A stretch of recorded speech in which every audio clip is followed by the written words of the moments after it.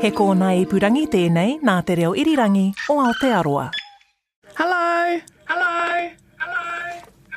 Oh, I'm going to have to turn the video off. Yeah.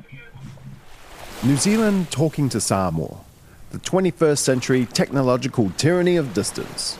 Broadband speed is just one of the challenges of rugby in the Pacific. Oh, I'm so sorry. I really wanted to talk to you guys and look at you guys. Yeah. But I don't think it's going to work. No worries. Combine that tyranny of distance with COVID keeping Samoa's borders shut for nearly 3 years, the lack of resources for women's rugby, and the number of things women have to deal with just to be able to play the game. And you'll understand that women need to keep a sense of humour about the situation. I hope it wasn't too much to get you guys up. Dawn's up early, not me. you made me get dressed. I'm on leave. I'm on leave from work, so I'm not at work. So that's why she had to come to your house. Make sure but you I'm still getting texts from work. That's Tale Anderson. You might know her as the host of RNZ's Champions of the Pacific. And she's talking to two true Pacific champions, the pioneers of women's rugby in Samoa, Dawn Rasmussen and Susan Vaunali.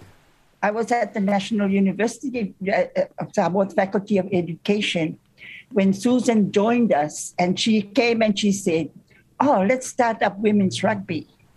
And at that time I said, "Oh, that's a good idea."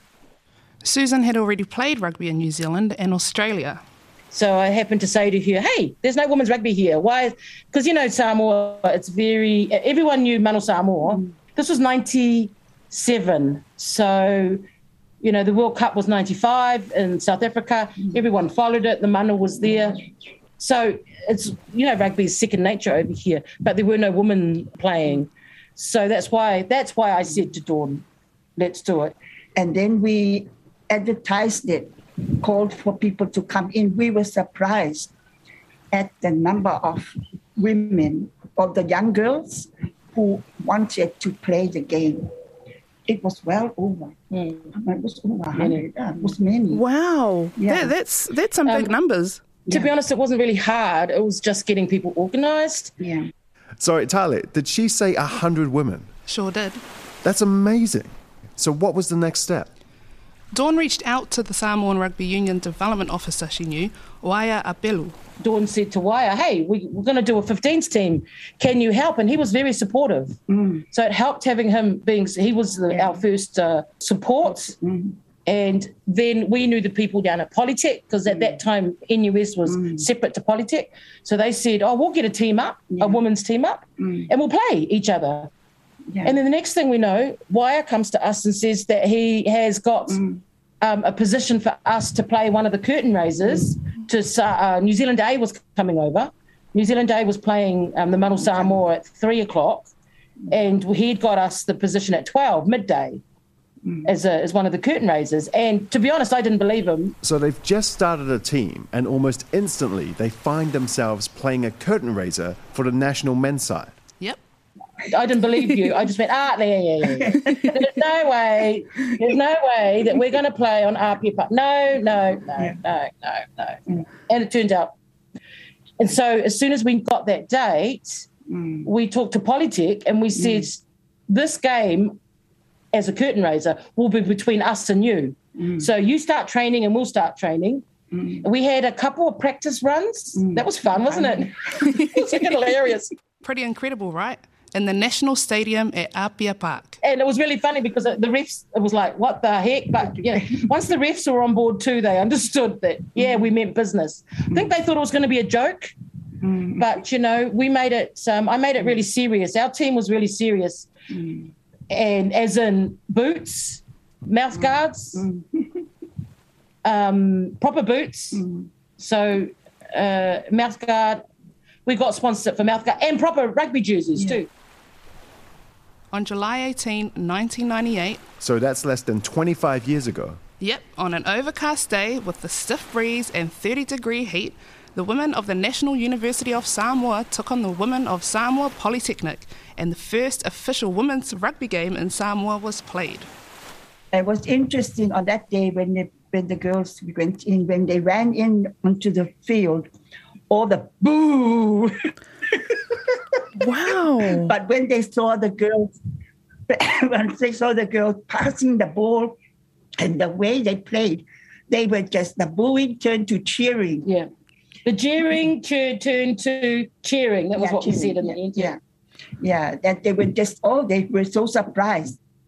There were some rugby union people that they turned around and they were saying, "What on earth are you doing? Why did you bring up the women's rugby?"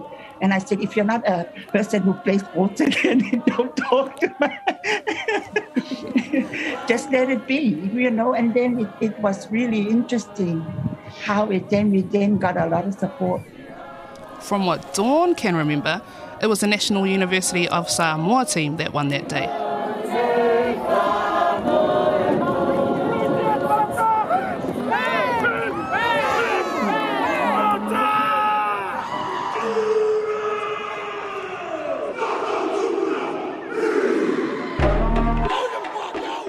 This is Fair Game, Pacific Rugby Against the World. It's a story about rugby. Wide to Lamu, he's got the bounce, he's handed it off his opposite. But it's also a story about money and power. Oh, it's not a fair game now because certainly the island nations haven't got enough money. Sometimes they have to choose between representing their country or not being paid. History and race. I can never be told to piss off back to the islands, you coconut. Is it a fair game? When it comes to Rugby World Cups, until 2022, Samoa was the only Pacific nation to have played in the women's tournament. In fact, countries like Kazakhstan and Scotland have played in more World Cups than any of the Pacific nations. So in this episode, we're looking at equity, equality, and passion. In 2021, Manusina, the Samoan women's team, booked their place in the final qualification tournament for the World Cup, but they didn't get to go due to COVID restrictions and financing. Missing out due to COVID restrictions seems a bit cruel. Yeah, ultimately it came down to a combination of things: the pandemic, lockdown restrictions in Hong Kong, there were challenges regarding re-entry into Samoa, which included a 6-month ban for anyone who might test positive outside of the country, and then there was just uncertainty about available MIQ spaces for the 26 players returning to New Zealand, so they just weren't able to get to Dubai. Oof, that must have hurt. When we hear about the challenges our Pacific men's teams face, the struggles, the barriers, you multiply that and I could give you an entire series on what rugby for women in the Pacific looks like. But we've got like 45 minutes. All right. So what have been the biggest challenges? I mean, we did have struggles with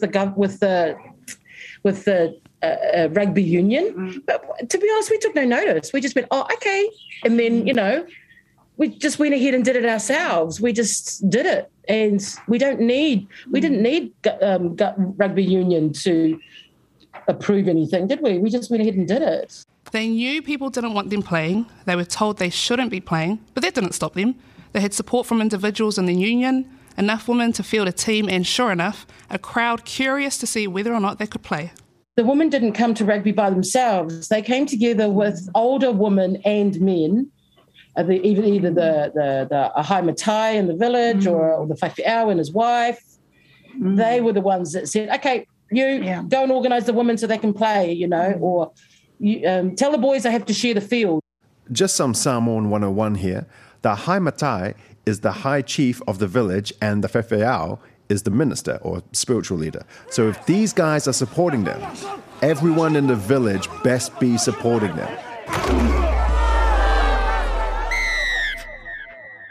To be honest, the actual boys didn't really want to share the fields, but they didn't really care, really. They were quite happy, and they ended up being quite supportive of their sisters and mothers and, aunties and stuff playing rugby. So we certainly had people saying we shouldn't do it, but it wasn't really loud. Was it loud? No, we just went ahead and did it. And we had the support of the girls and their families. It was 1924 when the men's union started, but it took 74 years after to see an official women's game on the field. Why so long? I think we're just trying to get people to accept the women playing rugby here in Samoa. But by then we started having, people beginning to accept it and to see that we were getting international competitions and that we were being recognized internationally. And that was really, really good. Mm. And also was, again, and also then our bonding with the members in New Zealand, the Samoan women's rugby in New Zealand.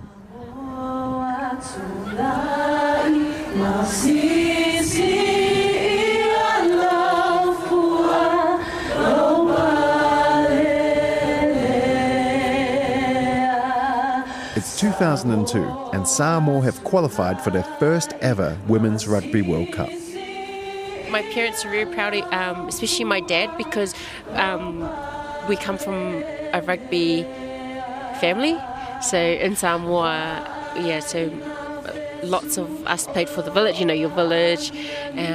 But I had a couple of uncles that played for Man Samoa or Samoa back in the day. So to have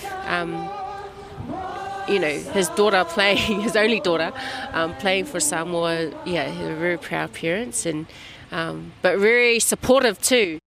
We're in Auckland, New Zealand at the Otahuhu rugby fields, talking to Molia Ngā Tele, Nua Folau, Alaisala Te Maota, Bekulich Leavasa, best known as Ala, Samoa's most capped women's rugby player with 14 test caps for Manusina.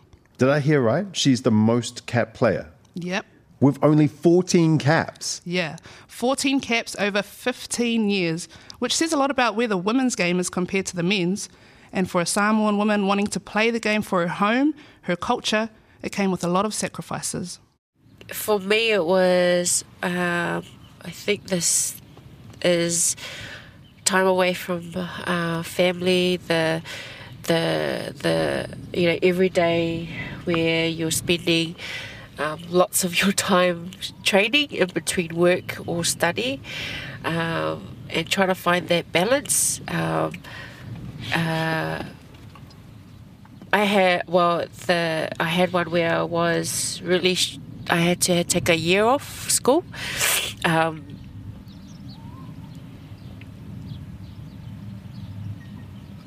woke up to attend. It was my goal. Ella's 43 years old and she was born in Samoa, but migrated to New Zealand with her parents and 4 siblings in the early 80s.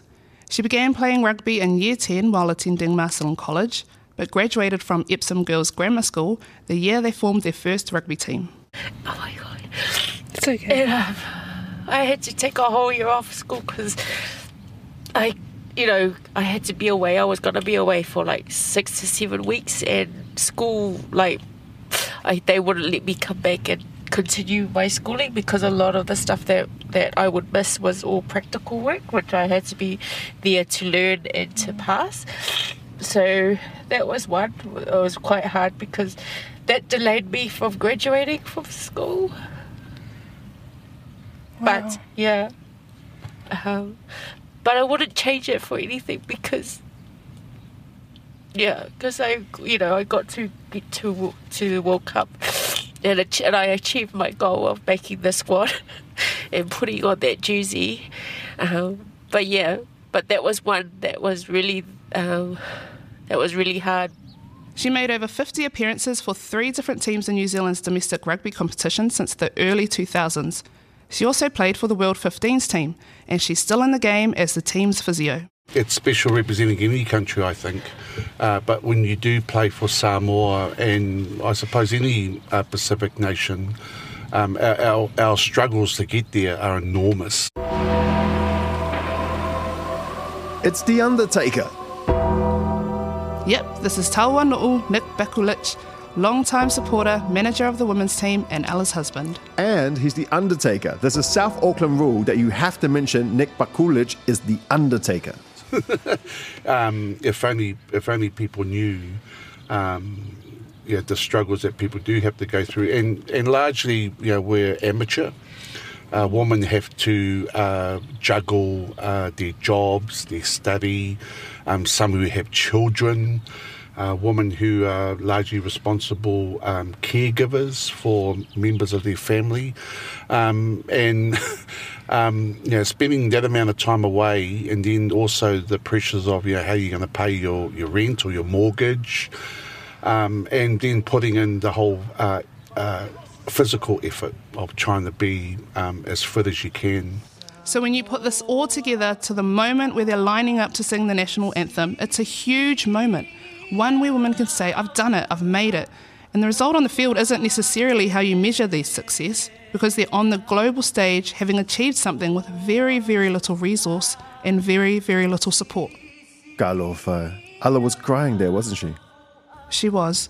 And so you'll probably find that's why a lot of the women get very emotional when they talk about their journey. Just putting on the jersey and knowing that, oh my God,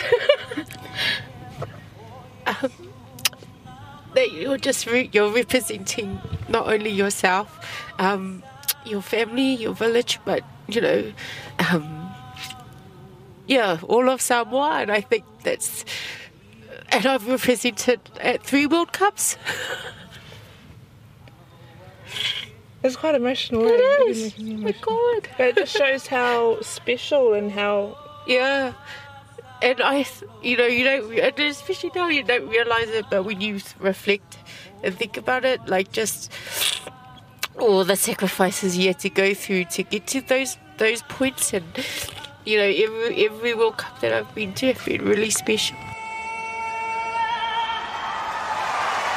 You cannot underestimate how emotional a moment this is for those Samoan players out there, those Samoan supporters in the stands, and for Samoans all around the world as well.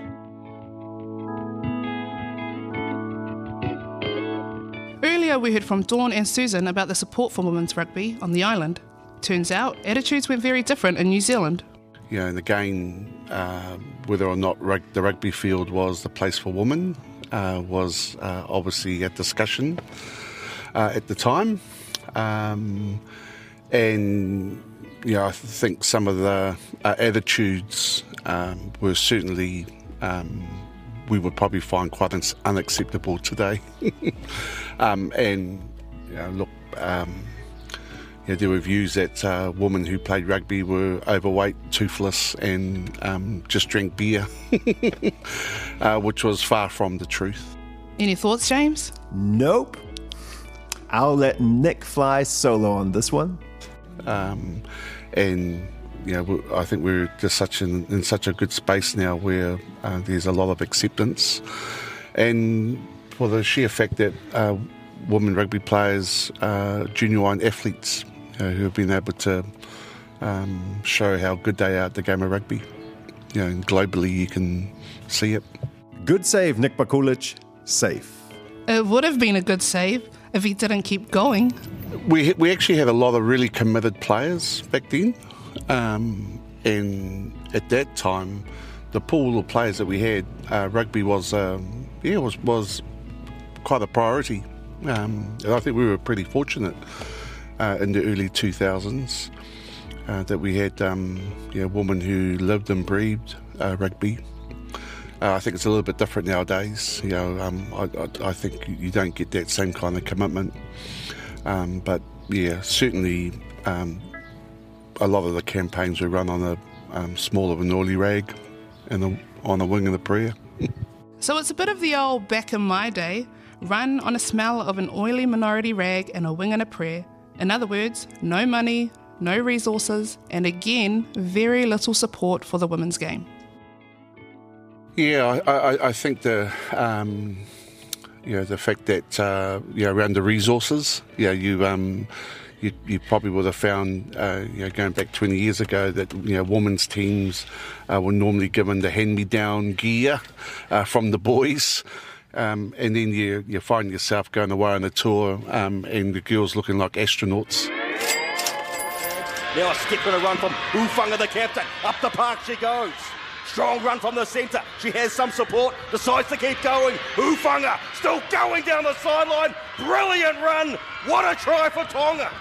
Opening try of the Oceania Women's Team. The idea of having a women's team was brought to the union, and it wasn't really a committee it's just the development officer at that time just called for whoever collect a couple of girls who ever wanted to play rugby, and I was one of them. This is Vehoko Tuavai. She's the vice chair of the Tonga Women's Rugby, responsible for the women's game in Tonga, and has been involved since their first team was established way back in 2006. I remember when we come down to training, they was just say, you're going to be the first Tonga national women's team and represent Tonga then. And then just a couple of weeks before the game start. Just remember we're talking about Tonga here, not Samoa, but it's a similar situation. But they didn't give us much time to prepare, so the calling up the squad, it wasn't really the normal procedure for a national team to have an actual squad and then training and preparation, all that. But then back then we just thought that that's the normal of a rugby team. Tonga played their first international test match against Fiji in 2006 at the Women's Pacific Tri-Nations. While the game seemed to be growing for women in Samoa and Fiji, and we'll hear from Fiji shortly, the game for Tongan women stalled, and it took 10 years since that first team was put together before women's rugby was established under the Tonga Rugby Union. At that time, in 2016, I found out there should be a Tonga women's rugby can form a committee or association under the umbrella of Tonga Rugby Union. So I went ahead, I grabbed a couple of women that they keen to help out, to support starting this committee. And then we started the first Tonga Women's Rugby Association on the 29th of February 2016. Now, that all sounds positive, but then 2 years later, this happened. Critics have been swift to condemn Tonga's education ministry after it told a school not to let female students box or play rugby. The ban comes from the belief by some government officials that women competing in such sports goes against Tongan customs. In 2018, a letter from the Ministry of Education informed staff at Tonga High School that girls shouldn't be playing such sports because it goes against young women's dignity and Tongan culture and traditions. Tonga's Prime Minister at the time quickly reversed the decision after there was outrage from the public and fans. But what role do culture and traditions have when playing the game? I know culture is really strong here in Tonga, traditional culture. But for us, but because rugby is one of the, as I said before, it's a popular sport for Tonga. It's starting to be normal for women too. By normal, Wehoko means accepted. But accepted by who? What we did when the minister banned the rugby, it didn't stop us because we still reached the girls through community. Is it a fair game? As we heard in the last episode, much like the Fiji men's, the Fijiana are on the rise when it comes to women's rugby. Lueningila to Rocco Uono. A new champion is crowned in the Super W. The Fijiana and Drua etched their name and nation into women's rugby history here in Australia. In 2019, they qualified for the World Cup for the first time. In 2020, the Fijiana Sevens took home bronze at the Olympics. Then the Fijiana took silver at the Commonwealth Games, and the Ndrua won the Australian Super W in their debut season. You know, I was asked after the Olympics, what it feels like winning the bronze medal. This is Vela Nauthu-Kiri, Women's Development Officer for Fiji Rugby Union. I said we were expecting to reach the podium. We were expecting to get there, win a medal. But to me, I broke down after the match when we were back at the village, when my messenger was flooded with videos of male cheering for us. That was the turning point. to me, that was the biggest achievement, because it took me about 20 years trying to change mindset. More than 20 years for women's rugby, more than 20 years to change mindset. She's worked in rugby for more than 20 years, starting as a senior writer for Devovo Rugby magazine. I ended up being an administrator because that's the only way I can contribute to rugby. But then when become part of rugby, I saw something different. It can change you in the sense, because I think it's because it's a space where it's for men. It changes you to adapt into that space. So you, as a woman, for me, I'm just talking about myself. I'm not sure about the other women. I can only talk about myself. You get to do extras. I have to learn more to be accepted into that space. Women understand and know how admin works in the Pacific, but whether it's on the field or in the office, they're still having to prove they deserve to be in these positions. You have to be very aggressive. You have to know your thing. You get those criticism always, but how you handle it I look at it from a women perspective, and it's a space where you can actually, when I was working, that's a space where I can distress, and I can just scream and shout and just tackle when I'm angry. The pressure from work, the pressure from relatives, the pressure from your friends, the pressure from your boyfriends. I think that helped me too for this role. For women in Fiji, rugby is about breaking down barriers. It's about having a space where they can be authentically them, a game that offers more than what you see on the field. Everybody's going through some kind of thing, and they chose rugby to become their safe haven. So that kind of pushed me to use the sport to change lives. It did for me. It changed me to come out of my shell. I can be very aggressive. I can be very stubborn, but I'm very fragile. Tali, I've never thought about rugby as a safe haven. It seems while there's been progress at what might seem like a rapid rate for women in Fiji, it's taken some time to get to a somewhat level playing field, right? Right. Just like we've heard from Samoa and Tonga, and to be fair, women's rugby around the world, I mean, look at the Black Ferns, they've only been around for 30 years. Women have had to prove they deserve to be there. So what is it that Fiji are doing differently? Is it just to do with that their population size, and non-Pacific people might not know this, being 5 times that of Samoa and Tonga, or is it just the funding that comes with a larger economy? I think it's the organisation. Fiji have both a 15s and 7s program dedicated for women, and while there are players that they draw from overseas, the majority of them are homegrown and have international experience. And you see, rugby has existed for more than 100 and something years, but women's rugby just less than 30 years. So it's and we've exploded in a very short while, but then again, there's still a lot of work that needs to be done.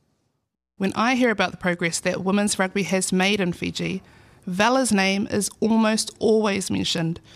She describes herself as an introvert, but she's also someone who's brave, who knows her stuff. She stands in her ground and she can give it back.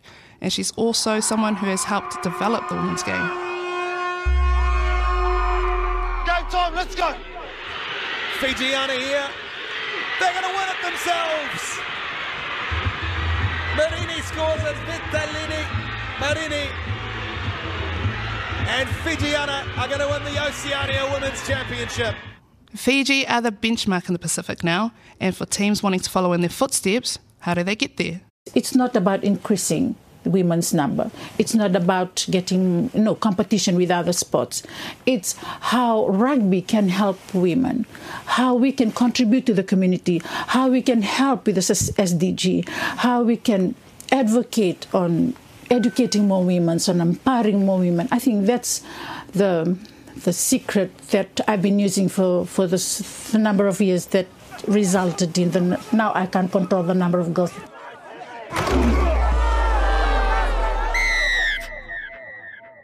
our culture,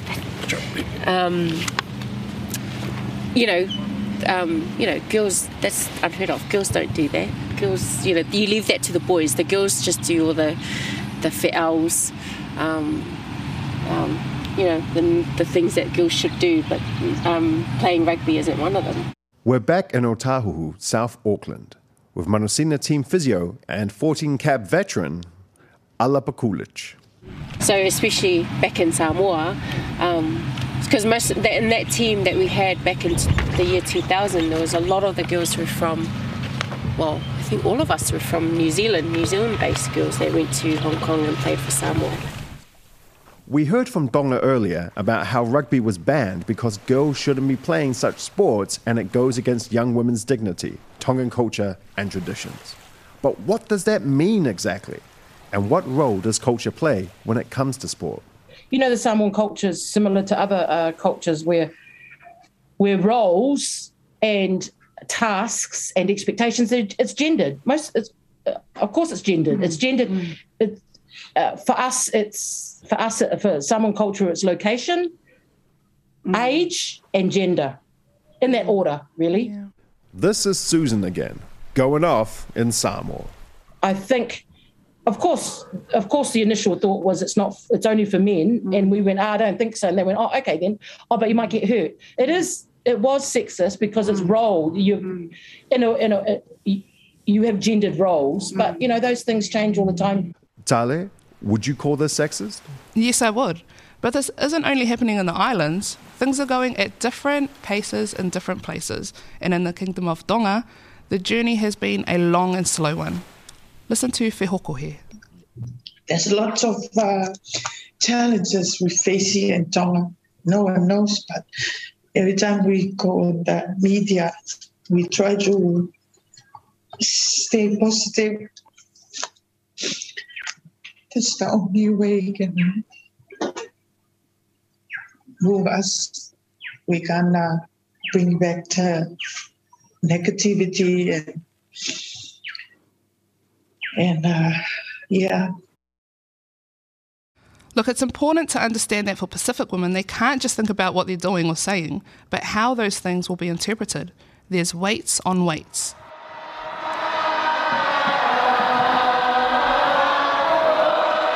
The most challenges that we face that the men's controlling everything, and even when it's come to sharing the opportunity of teaching our women to know how to lead and to look after rugby, like example, to have a development officer for women. Our last rugby union board, they never accept us in as a part of. Every time I go to the office, I fight with them. I fight with them because I want them to know that we have a voice. It doesn't sound like there's much hope. No, there is. It's been bleak, but we've just seen development teams from Samoa, Tonga, Fiji, the Cook Islands and Papua New Guinea come over ahead of the World Cup. That wouldn't have happened 10 years ago. We have lots of milestones. Just from 2020 to 2021, they put us as an observer in the main board, in the main Tonga Rugby Union board. So that was the first milestone for us, that we are inside the board, even though we are observer, but we're sitting there and hear all the decision, and we can negotiate things for us. And she told me they've got support from the new CEO and management. We're talking about the Australian CEO in charge of Tonga here, right? Right. So are things getting any better for Tonga, and how can we help them? Well, in August, Oceania Rugby launched a program in partnership with the Australian government's Pacific Sports to positively impact gender equality across the region. Well, that sounds awesome. What does it mean exactly? Fiji, Samoa, Solomon Islands and Tonga will receive funding to provide women with opportunities both on and off the pitch.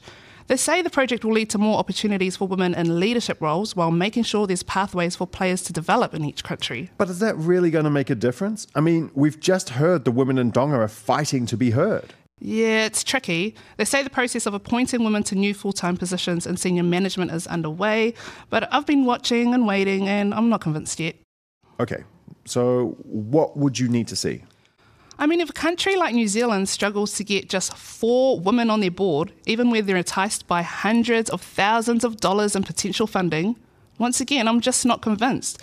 And then there's the domestic pathways and competitions which need to be strengthened. So where are they now in terms of competing both at a domestic and international level? It's been a tough few years for those in Tonga who have faced, the volcanic eruption and tsunami at the end of 2021. And then there's COVID. Not to mention rugby in Tonga as a whole has its issues. I do feel like World Rugby should have a special apocalypse fund for when you have 3 massive disasters in a year. Yeah, they can play in Oceania rugby tournaments, but local girls need competitions to compete in on island to make the national team. And when I spoke to Whihoko last year, there had been no women's 15s competition for close to 3 years. She told me they have the numbers to play with more girls and women wanting to participate. They've also got support from those driving the game for Tonga and New Zealand as well, which saw them finish 3rd in the Oceania Championship in July. 9 of those players from the island, some from Australia, USA, and the rest from New Zealand. So where to for them? Whihoko said Fiji is leading the way. We look at Fijiana as encouraging us to get up and follow their pathway and follow their program, so we can see if we can grow ours into a level, the same level as Fijiana. And I know Samoa is on the right path now because they were in the qualification too. But then only Fiji made it through. But I think for Samoa and Fiji, we're trying to head in the same program and same strategy that Fiji and Samoa are using.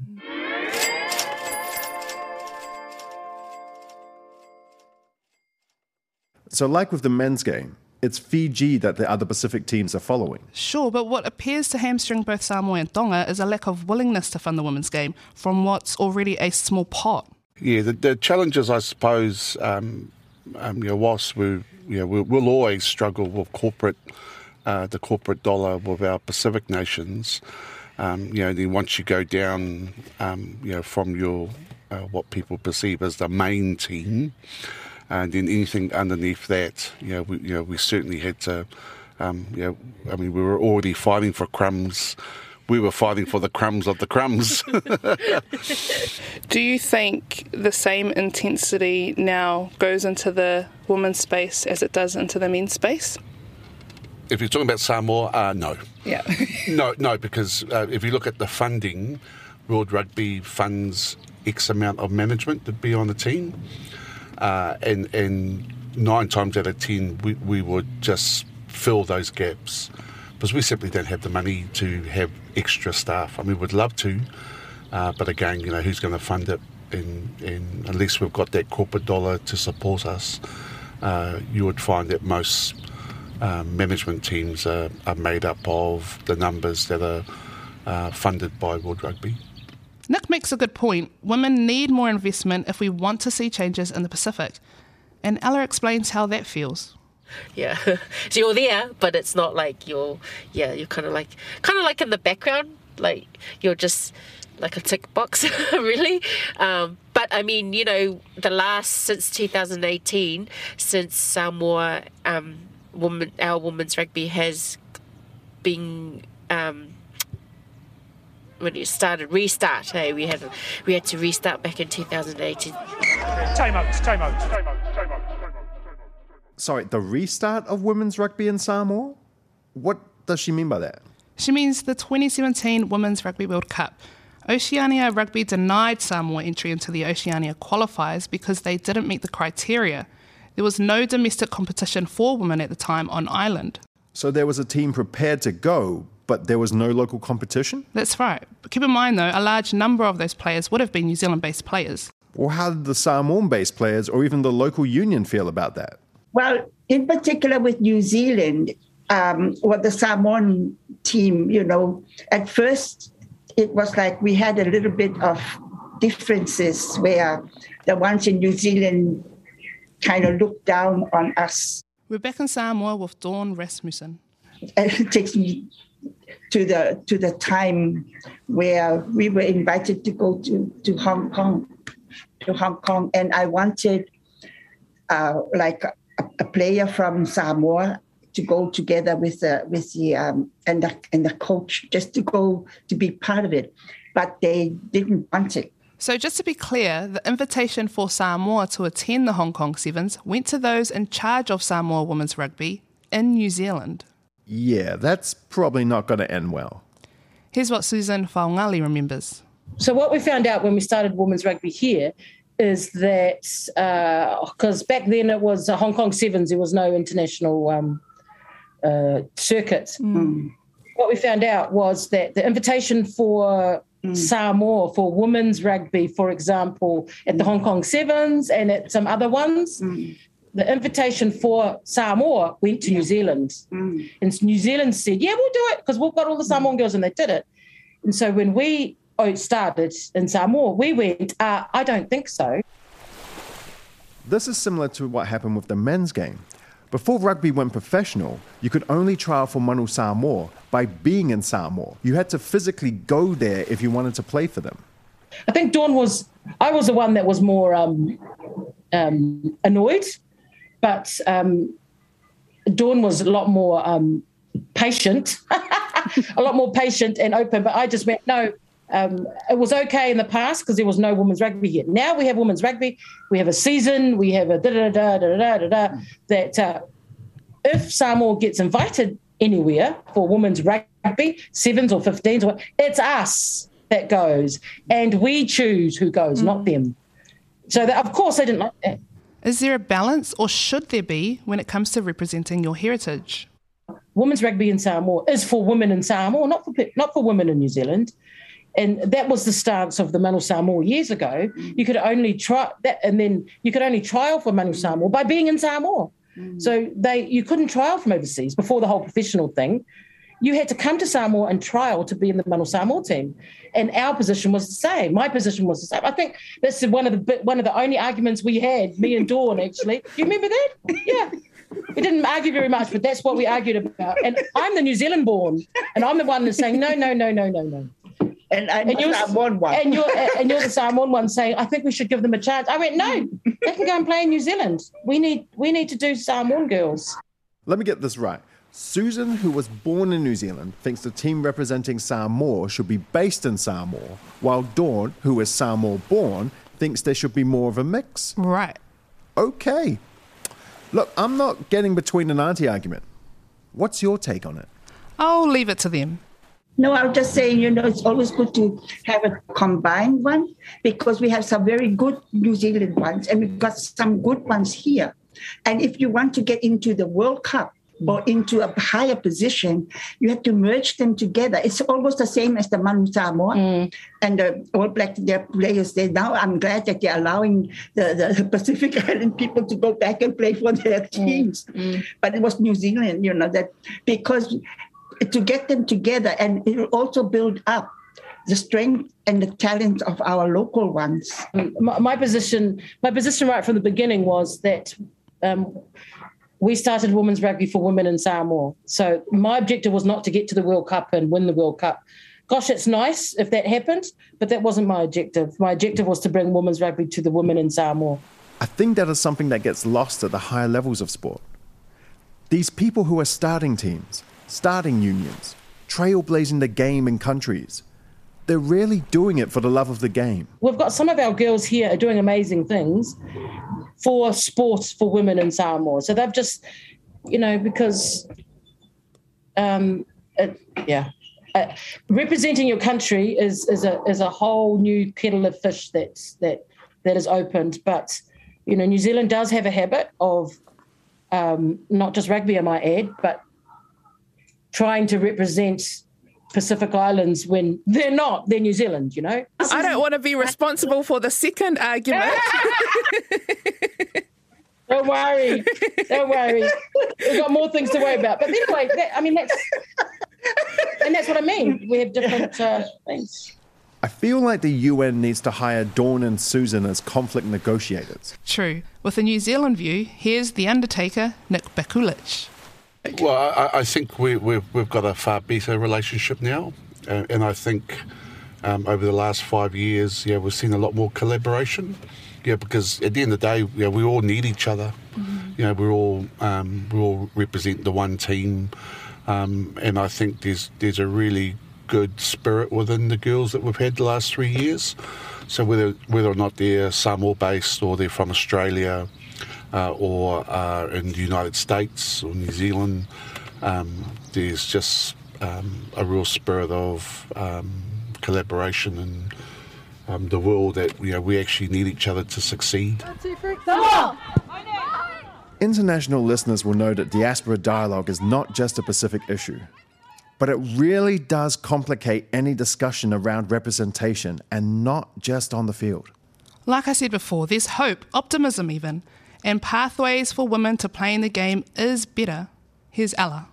I'm just in awe of all the opportunities that the girls have now that we didn't have back then. We would love to have contracts or, get paid to play the game that you love, and being able to travel overseas and play for, different clubs overseas and what they have now, and just a lot of the rugby tournaments that they have now.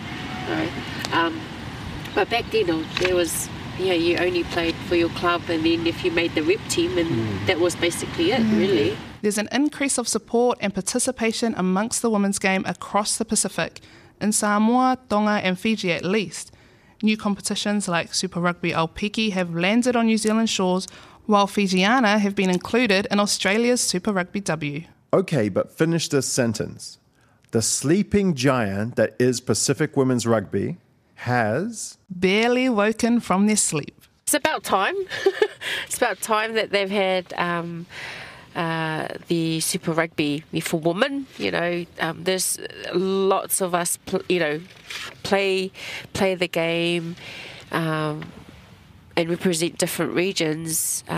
But it's very exciting. It's another pathway. Yeah. And it's another dream come true, really. For those who have been around long enough in the women's game. And while the new eligibility rules, which you've covered in other episodes, is a major positive for the sport, Nick Bakulich has found a problem which highlights one of the major development issues. But eligibility is a very interesting component in itself, because you would be very surprised the amount of players who don't understand the eligibility rules, and that's an interesting study in itself. Where players didn't know about the One Nation rule. So not everyone understands the rules, but for those who do... even though the men's are excited, but we're even more excited because it's just our playing pool has just increased, because, those who may have only put on the black jersey, the Black Ferns jersey or even... Singapore, we had one that played for Singapore, and now excited because now they've had that time lapse between the last time they played and now they were putting their hand up to represent. Well, it feels, just as with the men's sides, that fans can get revved up to see what their Pacific teams can do with a fully souped up roster. Honestly, James, I feel like it would be a disservice for our Pacific nations not to be hopeful for the women's game, as if optimism is what is keeping them sustained. I don't even think passion does justice to what I got from these interviews. They just want the opportunity to show what they do. These women just want to play this game that they love, that their family loves. That's all they want to do. And the fact that they can have the same love, same passion, same spirit for rugby that the men do, and it's just 1,000 times harder, it's not right, James. It's just not right. And remember, for the opportunities of having New Zealand and Australian domestic competitions, there's also dangers there too.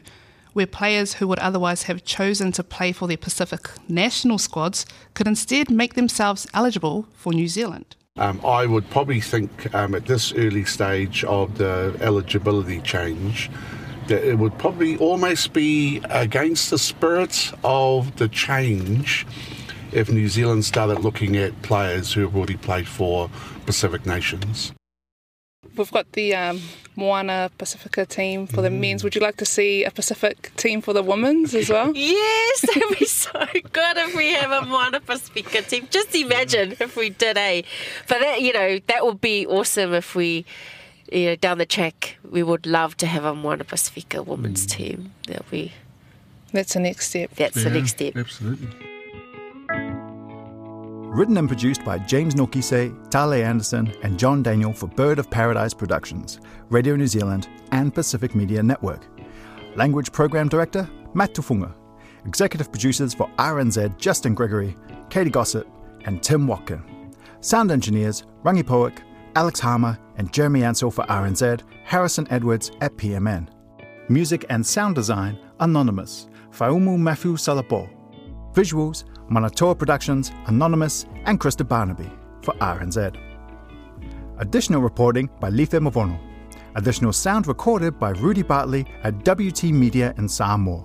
Special thanks to Don Mann, Louis Villasoni, Langipoiva, Cheryl Jackson, Jody Hoane, Josie Campbell, Elijah Fa'afio, and Ingangaro Whakafi. Thanks to Sky Sport, TVNZ, TV3, and Discovery for game audio from TV broadcasts. RNZ Commissioning, Jody Hoane, Tim Burnell. RNZ Acting Head of Content, Veronica Schmidt. RNZ Interim Chief Content Officer, Megan Whelan.